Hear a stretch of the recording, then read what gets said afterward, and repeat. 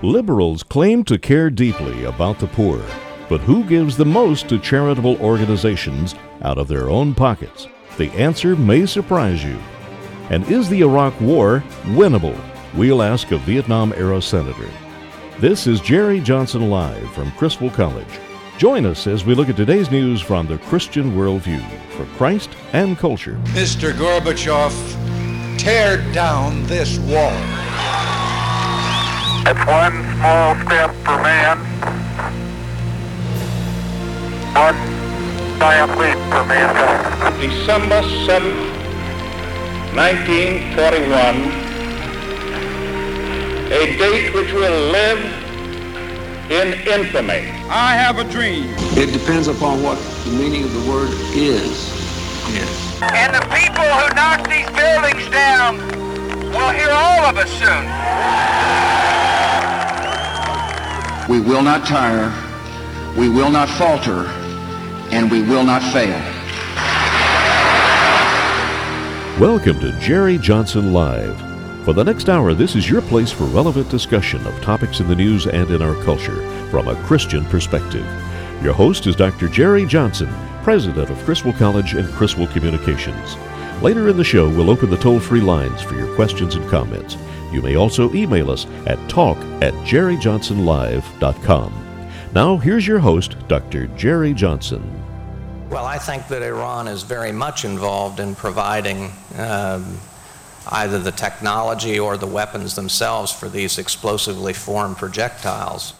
That's the new Secretary of Defense, Robert Gates. He's saying that Iran is helping the insurgents in Iraq fighting our troops. Can we win the war in Iraq? Later in the program, we'll have former New York Senator James Buckley, Vietnam-era senator who said that war was winnable. He also believes the current war is winnable. We'll talk to him about how we can win the war in Iraq. Don't miss that at the half hour. Also, a very interesting story coming out of the state of Washington. If you'll remember, last summer, a court struck down same-sex marriage there. Well, now a group of gay marriage supporters is pushing forth a ballot initiative that would limit marriage in that state to couples willing and able to have children. As a matter of fact, Dr. Johnson, the measure would also dissolve the union of those who remain childless 3 years after marriage. Very strange. Wow. Well, folks, do you give to your church? Do you give to the poor? Do you give to the local rescue mission? Do liberals give more than conservatives? This show is about the Christian worldview and actually a more conservative kind of worldview. A lot of people think that conservatives are stingy and liberals are generous. Who really cares? Our next guest has written a book entitled, Who Really Cares? America's Charity Divide, Who Gives, Who Doesn't, and Why It Matters.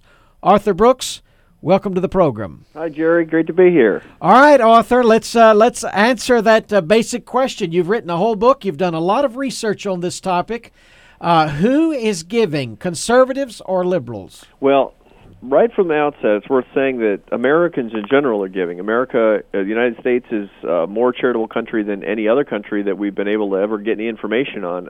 Compared to the Europeans, the Americans are far away, giving more at every level and every type of giving, time, money, and everything else that we've been able to measure. So we have a lot to feel good about on that plane. Hey, can I interrupt you for a minute? Because it seems to me that the Europeans are always criticizing the United States when it comes to, international schemes and programs of, pitching in on these funds and so forth. But what you're saying is Americans are more generous than Europeans. Yeah, absolutely. We pay for things in a different way. The United States is a land of private initiative is the bottom line. So to give you an example of exactly how we don't understand each other between the United States and Europe, you take the South Asian tsunami.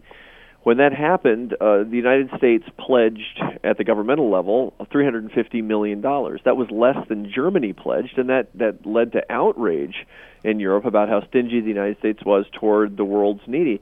They didn't pay attention to the fact that the United States, its citizens privately gave $1.5 billion dollars. Wow. The fact of the matter is the Europeans didn't count that because they don't give that way, and so consequently, that kind of giving doesn't even show up on the mental radar of our friends in Europe. That's a big problem if you're trying to count things right, obviously. But that is one of the ways that the United States is most characteristically different from people from other countries. Now, to give you an idea how big that is, the average American family gives 3.5 times more dollars per year than the average French family, 7 times more than the average German family, and 14 times more than the average Italian family.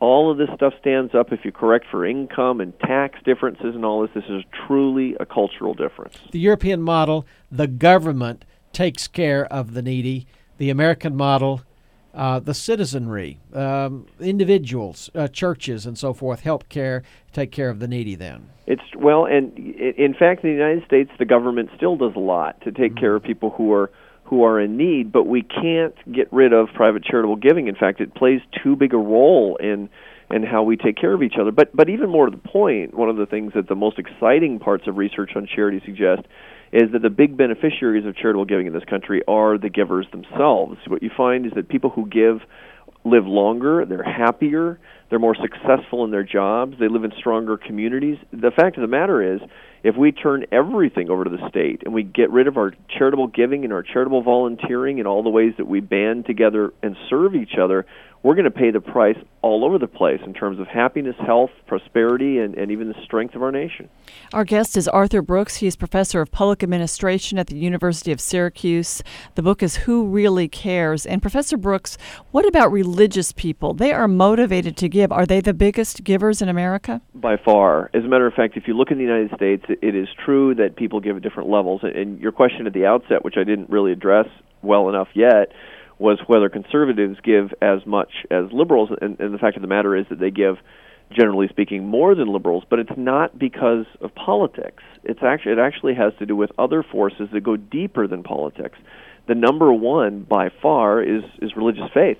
As a matter of fact, what I've been able to find as an economist is if I can ask somebody just one question about their charitable giving, it's going to be about their faith and how they practice it. It is so different between religious people and secularists and their tendency to give. And I'll give you a couple of quick examples. You find that religious people are 25 percentage points more likely to give money and give 3.5 times more money away per year despite having the same income as secularists. Now, when I present that information to secular folks, that generally speaking tell me, well, that's just religious people giving to their churches, but that's false. Secular people give less to every kind of cause, including to explicitly non-religious stuff. So does it follow that the religious people are giving more also to secular causes? To everything. As a matter of fact, religious people are twice as likely to give blood as secular people are. They're 10 percentage points more likely to give to things that have no relationship whatsoever to churches or other houses of worship. They're 21 percentage points more likely to volunteer. I mean, the fact of the matter is, if it were not for religious people in your community, your PTA would shut down. Our guest again is Arthur Brooks. He's written the book, Who Really Cares? Arthur, let me ask you this question. I remember seeing the red state map and the blue state map for the last 2 cycles of presidential elections.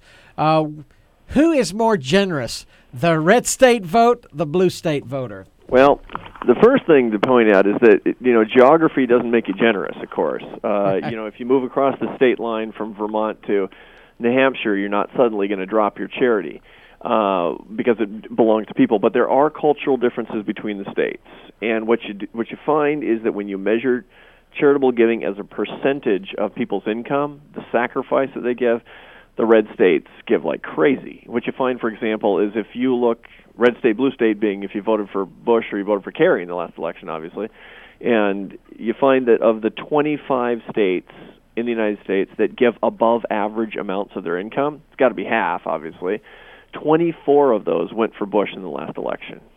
That is amazing. So the blue states are more European, the red states more maybe a little more representing Americana. Let me switch gears just a moment, and I want you to listen. You also it's not just about charitable giving. Your emphasis, your study. You are a professor of public administration at Syracuse University's Maxwell School of Citizenship and Public Affairs. We've been talking about presidential politics here and what some of the candidates are promising and offering. I want you to listen to a quote from Hillary Clinton and talk about this in terms of economics. The other day, the oil companies reported the highest profits in the history of the world. I want to take those profits and I want to put them into a strategic energy fund.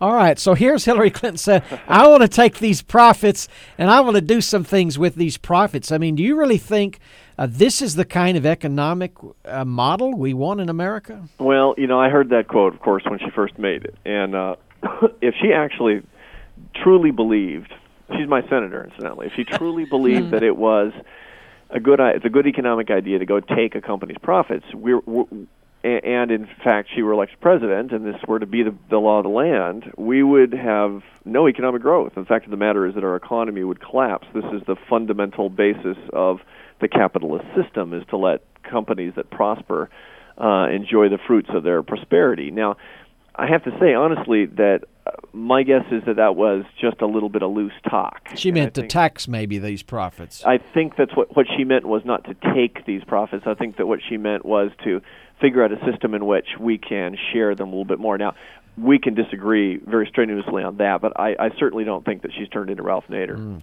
It could have been a Freudian slip, though. I think it may be in her heart to do that. Let me play one other soundbite from Hillary, and this is about universal health care. Right. One of the goals that I will be presenting is health insurance for every child and universal health care for every American. That will be, a very major part of my campaign.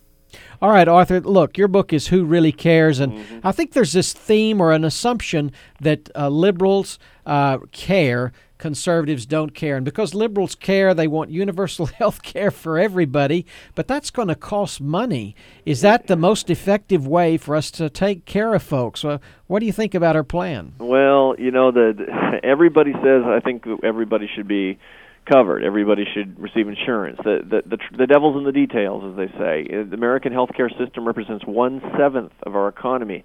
You can't nationalize 1/7 of our economy with having significant repercussions in a lot of different ways, in economic growth and quality of life and the tendency for people to even innovate. So under those circumstances, my guess is that this is loose talk. I mean, I can't see any Democrats being able to achieve this. I mean, when we think about it, people throw out the numbers that 45 million Americans are not covered by health care or don't have organized health care plans. But when you look at the numbers clearly, you find that the vast majority of these people are young folks that are not electing to take advantage of major medical insurance. What do we do when we think that people are making the wrong decisions? If we don't give people the liberty to make wrong decisions, we are a fundamentally different country.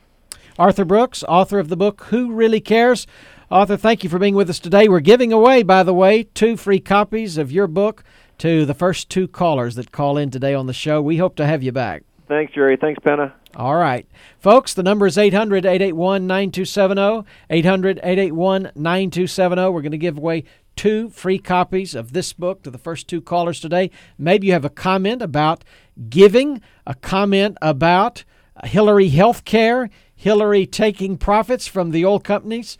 As we think about Hillary health care, she said she wants universal health care. Many people are looking to the European model, not only of giving, but the European model of health care. Everybody's covered, particularly in the UK or in Canada. Recently, we had Dr. David Cook, medical ethicist from the UK, here on our program. Here's what he said about the British healthcare system that we might say we want. Well, I can tell you can have a British healthcare system if you're willing to pay the level of taxation that it costs. You can have a British healthcare system if you take away choice from the individuals and you have to go to set doctors in set times. You can have a British healthcare system if you're willing to accept the delays.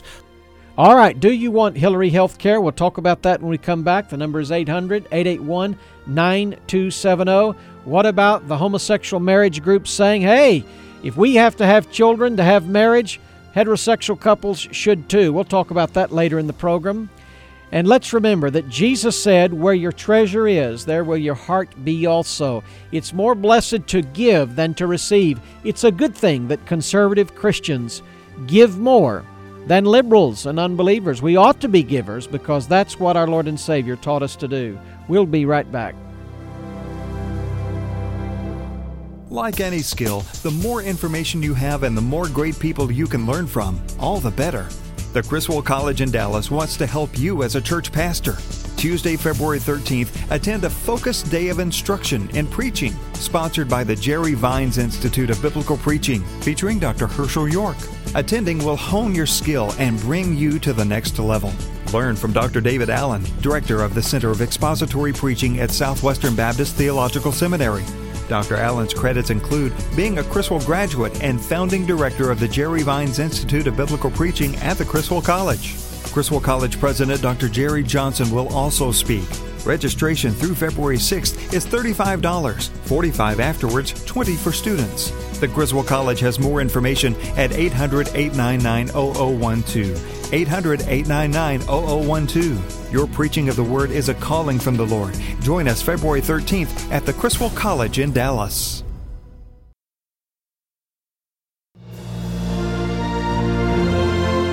You're listening to Jerry Johnson Live. Now here's your host, Dr. Jerry Johnson, President of Criswell College and Criswell Communications. I think that there are some serial numbers. There may be some markings on some of the projectile fragments that we found.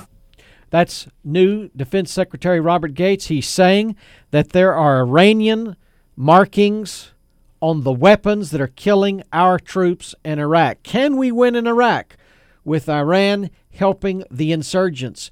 Coming up in the very next segment, we'll have former New York Senator James Buckley, who says we could have won in Vietnam. We can still win in Iraq. We need to learn the lessons of Vietnam. Do not miss that next segment. But right now, we've got callers on the line, Penna. And by the way, we've given away our 2 books. We've got James Abraham and Deborah Miller have called in. They're going to get their free copy of the book, Who Really Cares? Let's go to Deborah right now in West Texas. Deborah, thank you for calling. You're on the air. Hi, how are you? Doing great. What's up? Well, I just called to say that I don't really consider myself either a Democrat or a Republican. I consider myself a Christian first, and I believe in giving freely. You know, our donations, I don't consider it a Republican matter or a Democrat matter. And I also wanted to comment on Hillary's comments. In my opinion, it's like a used car salesman. She's going to try to tell everybody what they want to hear so they'll vote for her.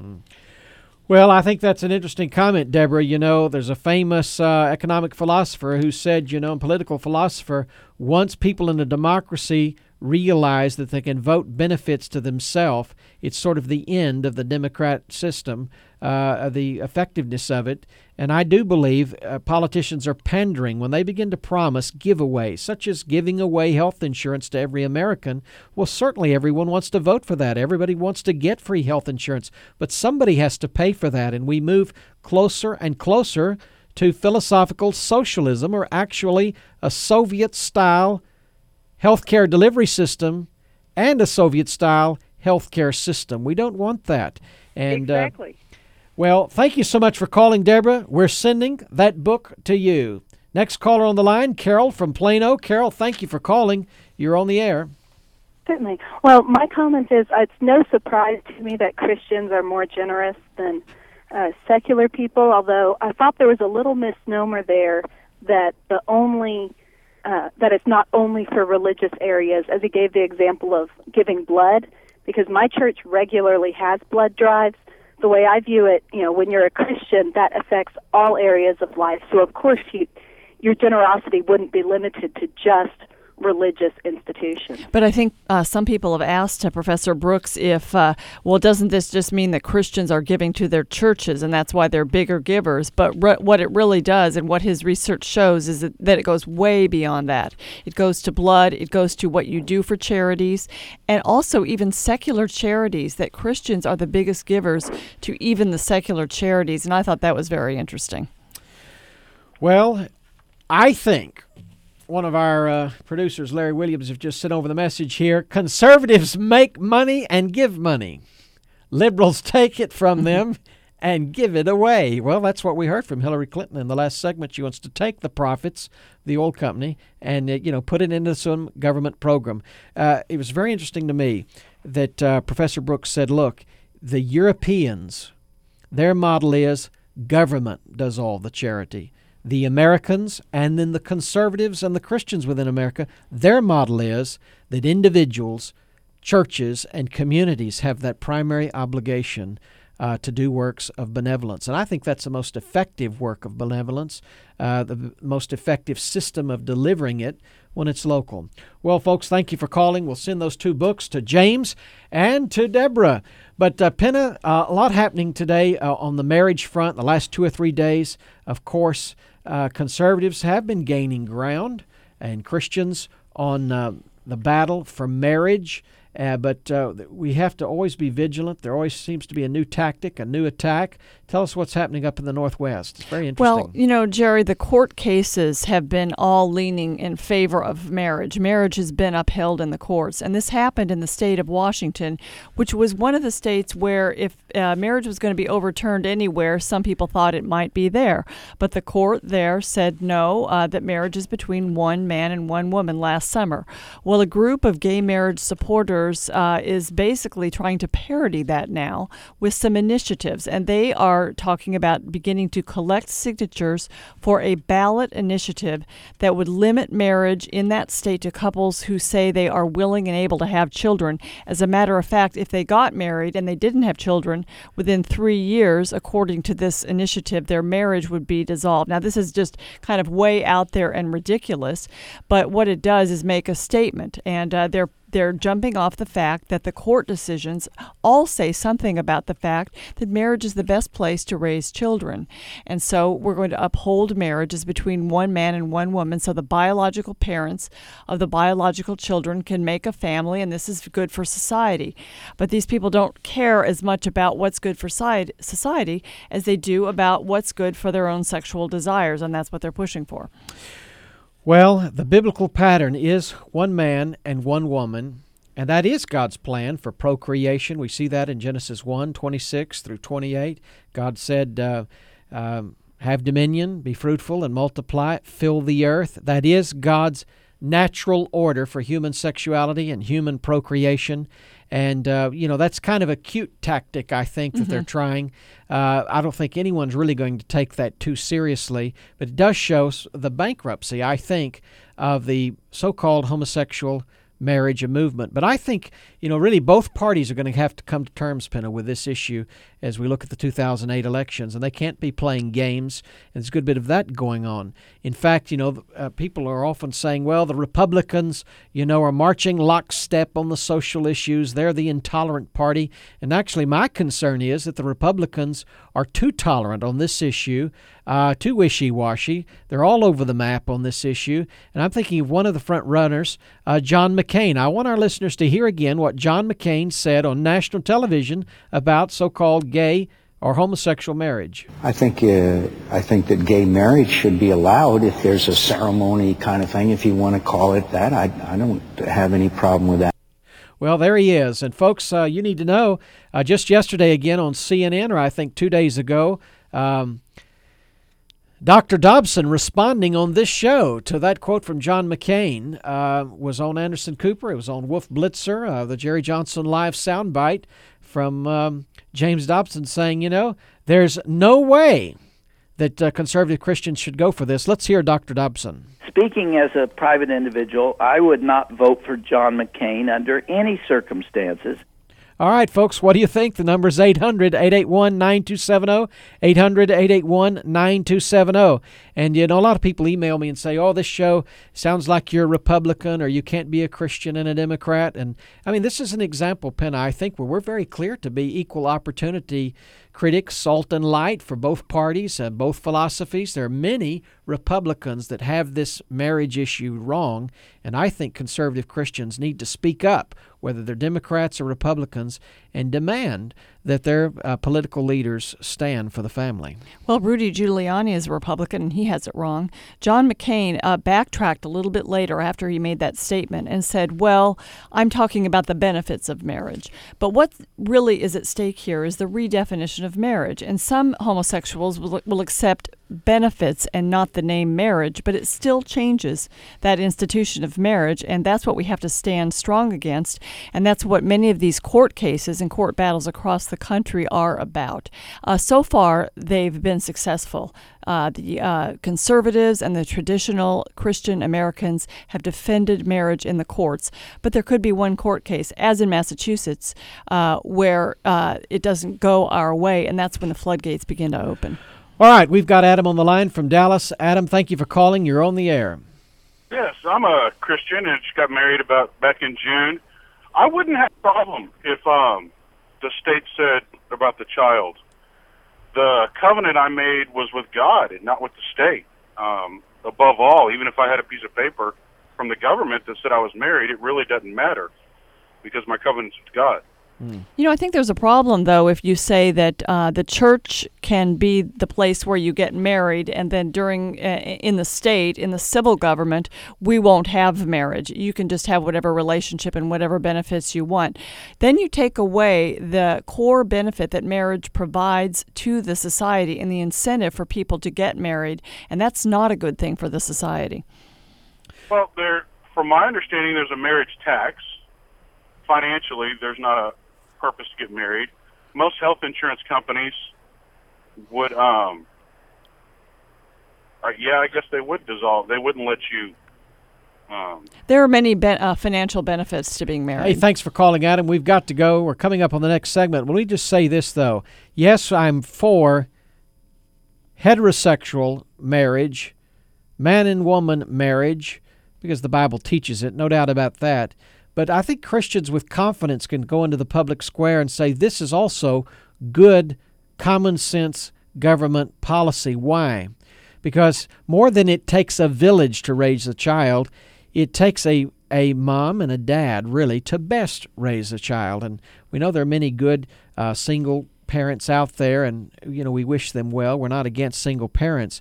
But government has a vested interest in giving tax breaks and recognition to the family unit that will do the best job to raise children, because children at the preschool age, at the elementary age, at the middle school age, they're best cared for, best educated, best counseled and guided all the way if they have a mom and dad there. The government has an interest in seeing children raised up properly so they don't become criminals, so they're educated and not violent.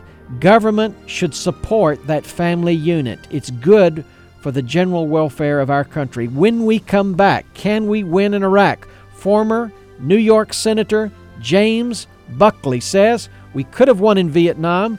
We can win in Iraq. We need to learn the lesson of Vietnam. Let's talk about it when we come back. Jerry Johnson Live with Penna Dexter from Criswell College. We'll be right back.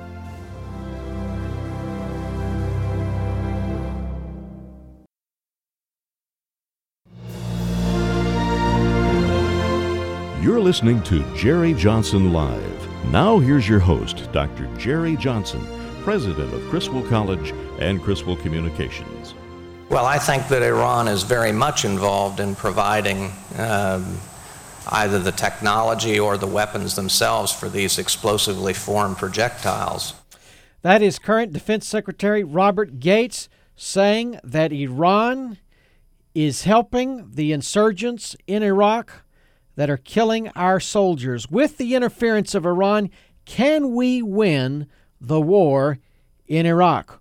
With us to talk about it, federal judge James Buckley. He is a former U.S. Senator from New York, also Undersecretary of State under President Ronald Reagan. In fact, he's the only living American to have served as a high official in all three branches of the federal government. Welcome to the program, Judge Buckley. Thank you very much. Thanks for having me.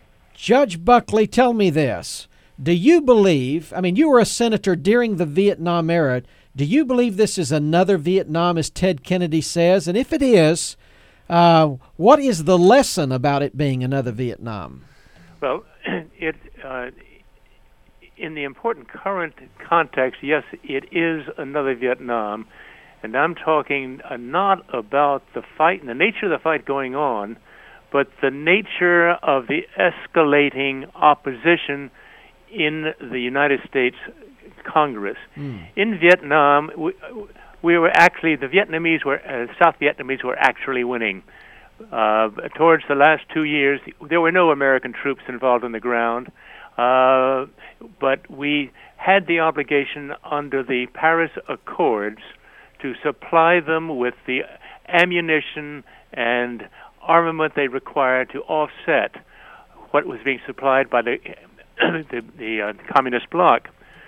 But because of agitation here at home, eventually the United States Congress cut off further funding, and without new supplies of ammunition, without new supplies of gasoline, the South Vietnamese had to capitulate. And the North Vietnamese afterwards boasted about the fact that they won the war not on the battlefield, but through politics inside the United States. And today we have a half dozen senators who have announced they want to become president 2 years from now. And it is to their political advantage to start escalating the opposition to what's going on. And this is dangerous in terms of the signals it sends out. It encourages sustained opposition abroad. It undercuts what our troops are trying to do. And if we, in the end, are seen to have not had the sticking power to stay with our commitments and our undertakings, we invite extraordinary consequences in the future. In the case of Vietnam, the Soviet Union responded to our retreat by expanding into South Yemen, into Ethiopia, Mozambique, Afghanistan, and even put out beachheads in the Western Hemisphere in Nicaragua and El Salvador. So we're playing for high stakes, and what's happening in Congress now with these various resolutions is undercutting the ability of the United States to maintain a credible posture in the world. Judge Buckley, then if the public can be supportive, we can win the political, the PR battle here in our country, do you believe that the military battle is winnable in Iraq? Well, I think it depends on how you define your objective. I've never, frankly, bought the idea that we can give instant democracy in other countries that haven't been conditioned to it over time.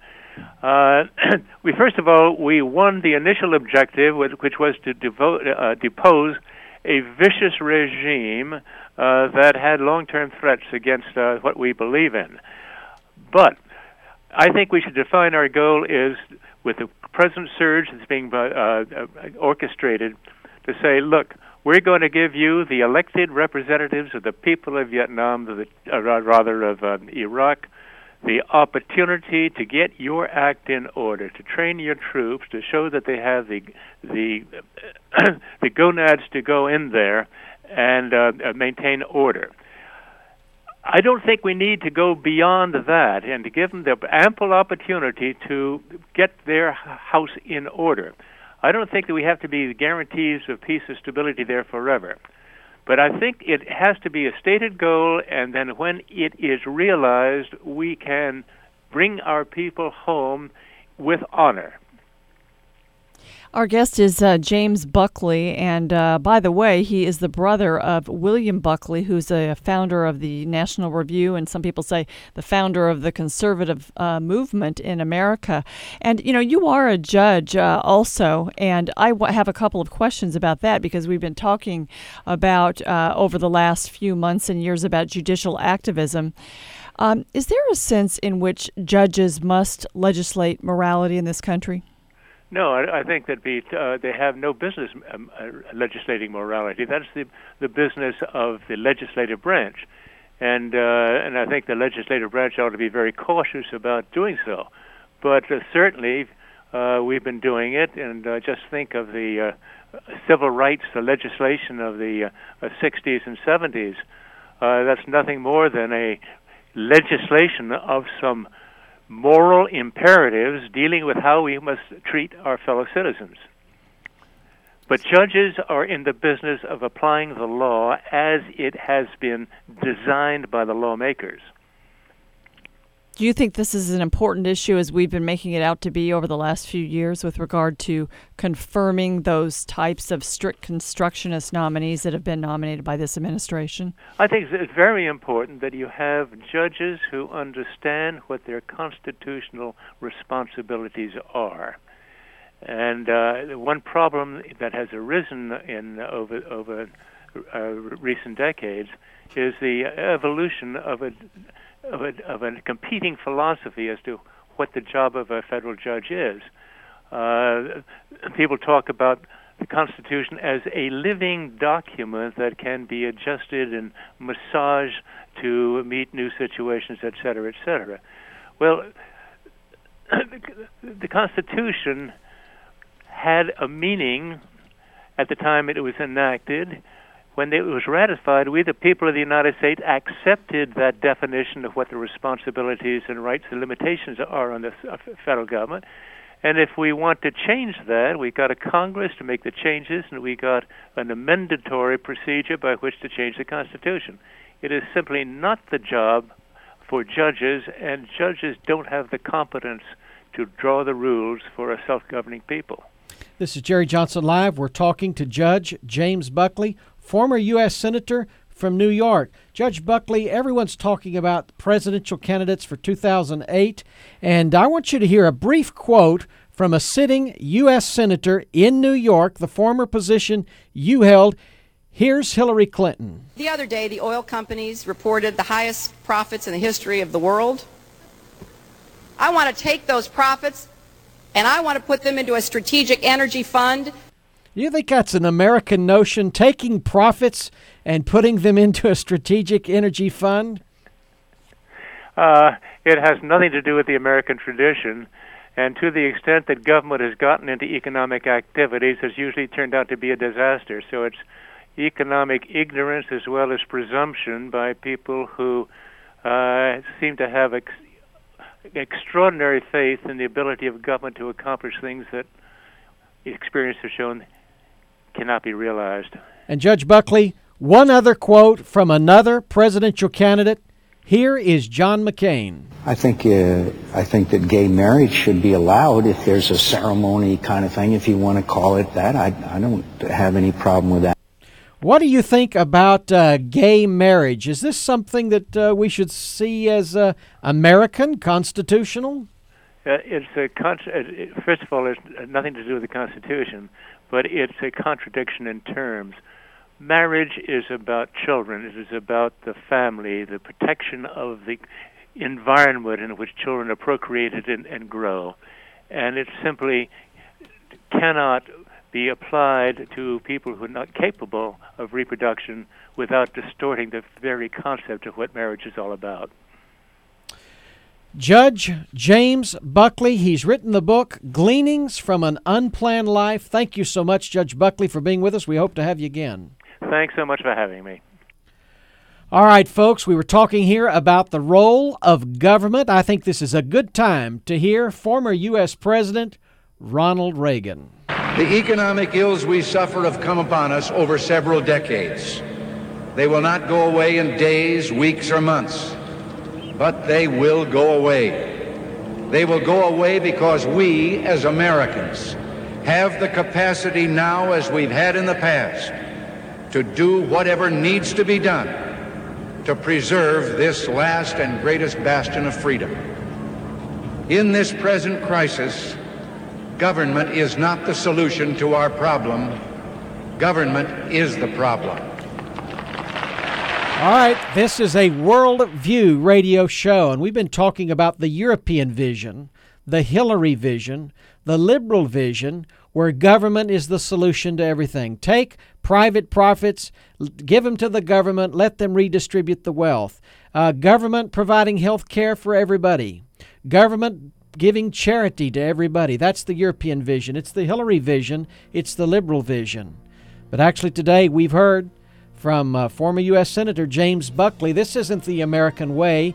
We've heard from Professor Brooks, It's not the most effective way. Actually, conservatives and Christians are far more generous than liberals when it comes to giving privately. Well, when we come back, we'll be talking about the latest threat from Iran.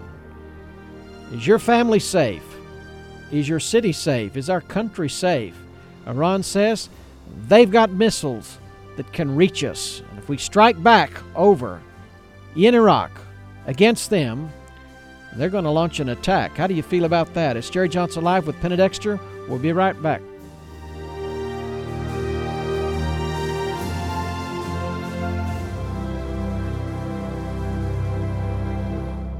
Like any skill, the more information you have and the more great people you can learn from, all the better. The Criswell College in Dallas wants to help you as a church pastor. Tuesday, February 13th, attend a focused day of instruction and preaching, sponsored by the Jerry Vines Institute of Biblical Preaching, featuring Dr. Herschel York. Attending will hone your skill and bring you to the next level. Learn from Dr. David Allen, Director of the Center of Expository Preaching at Southwestern Baptist Theological Seminary. Dr. Allen's credits include being a Criswell graduate and founding director of the Jerry Vines Institute of Biblical Preaching at the Criswell College. Criswell College President Dr. Jerry Johnson will also speak. Registration through February 6th is $35, $45 afterwards, $20 for students. The Criswell College has more information at 800-899-0012. 800-899-0012. Your preaching of the Word is a calling from the Lord. Join us February 13th at the Criswell College in Dallas.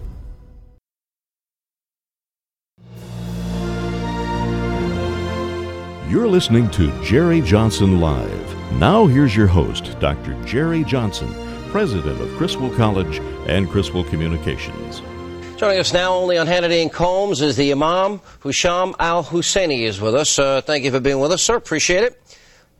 Were you calling? Well, thank you very much. Were you calling America? I would like to say really thank you. Thank you very much for inviting me to open this dialogue and to build this bridge.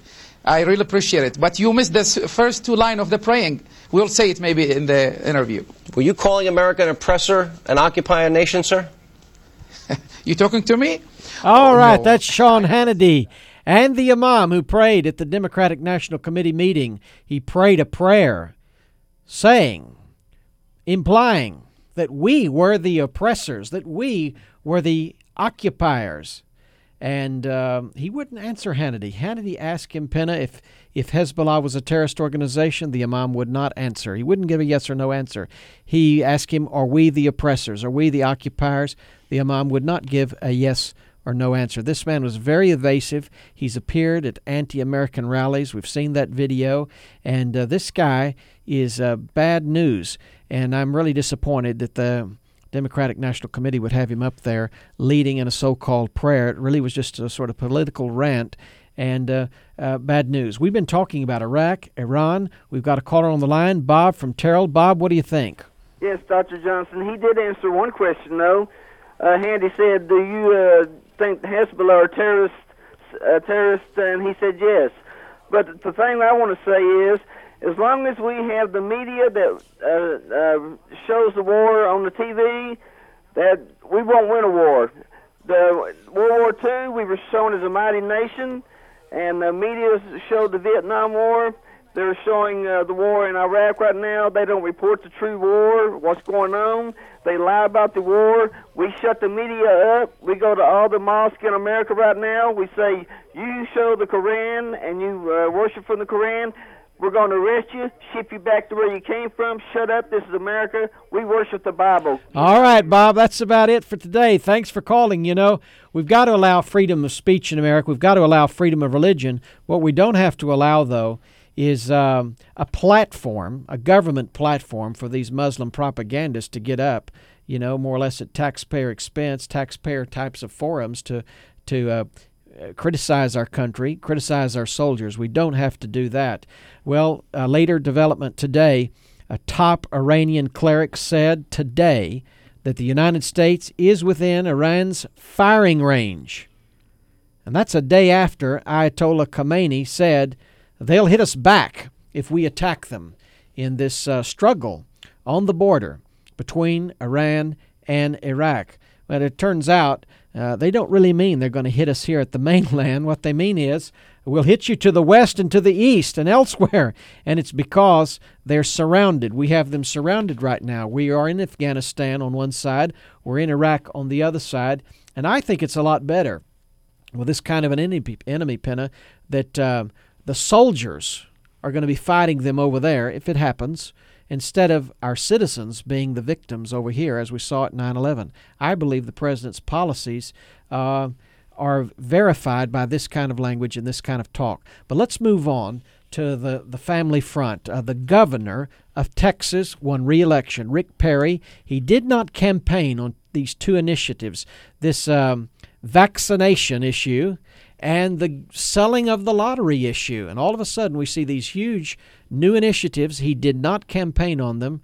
Give us an update on this vaccination story. Well, it's disappointed many pro-family conservatives, Dr. Johnson, because as we've been talking about this week on the program, last Friday, Governor Perry issued this executive order that requires girls entering the 6th grade in the Texas public schools to receive Gardasil, which is Merck & Company's new vaccine against certain strains, 4 strains of the human papillomavirus. Now, that causes cervical cancer. It's responsible for 70% of the cases. I think it's a good thing that this vaccine was developed, but I don't think it's a good thing that young girls, 11 and 12, or even teenagers, are being required now, or will be beginning in 2008, to take this vaccine. It's an undermining of parental rights. This is something that should be between the parents and the child. If you want to prevent this sexually transmitted disease, then you first have to find out if the kids are even sexually active. But to assume that 11 and 12-year-olds are engaging in this behavior sends the wrong message. And basically, it gives us a false sense of security because it doesn't prevent every sexually transmitted disease or even every case of human papillomavirus.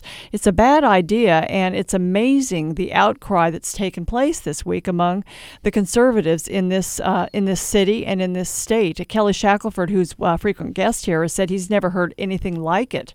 The number of people that have come up and opposed this, they're contacting the governor, but he doesn't seem to be moving on this at this point. Seems to be a common theme here on this program today, and that is the Christian worldview about how we're going to live. And the family, of course, is the most important unit according to the Christian worldview. Mm-hmm. We go back to Genesis 1, we go back to Genesis 2, and God's primary fundamental unit for the well-being of our culture is the family. A mom, a dad, some children. That's God's way. And anytime the government tries to step in and say, you must have this vaccination, I think they've crossed the line with that kind of language and that kind of rhetoric. The legislature didn't even vote on this, and just one man saying, you must do this, you must do this. I think that's wrong. I think, of course, this homosexual marriage ploy and is, again, a contradiction. It is against God's original plan, God's original pattern for human sexuality and the family. The government also, I think, has it wrong on economics so much of the time. We've talked today about money. There's a very simple verse in the Ten Commandments, thou shalt not steal. And I think this presupposes private property, private ownership. In the Declaration, we have the right to life, liberty, and the pursuit of happiness. All the scholars say that means private property. This pursuit of happiness is a slogan that referred to private property ownership. When Hillary says, I'm going to take these profits and give them away, when Hillary says, I'm going to take your money and buy health insurance for everybody else with that, that is a contradiction of the Christian worldview, the biblical worldview. But where we have it right, I think, is when we're talking about the war. According to the Bible and according to the Constitution, the primary role for government, the God-given role, the constitutionally ordained role for the government is to protect us, to protect our physical life, to protect us from enemies, foreign and domestic. And of course, Romans 13 says, God gives the government minister the power of the sword to avenge us and to protect us from the evildoer. This is why we're to pray for kings and for all who are in authority. No, President Bush isn't always right. The generals aren't always right, but they're in that role to protect us from the evildoers. And we pray for them that we might live in peace, that the gospel might go forth. This is what Paul said in the book of Timothy. Next week, tune in. We'll be here.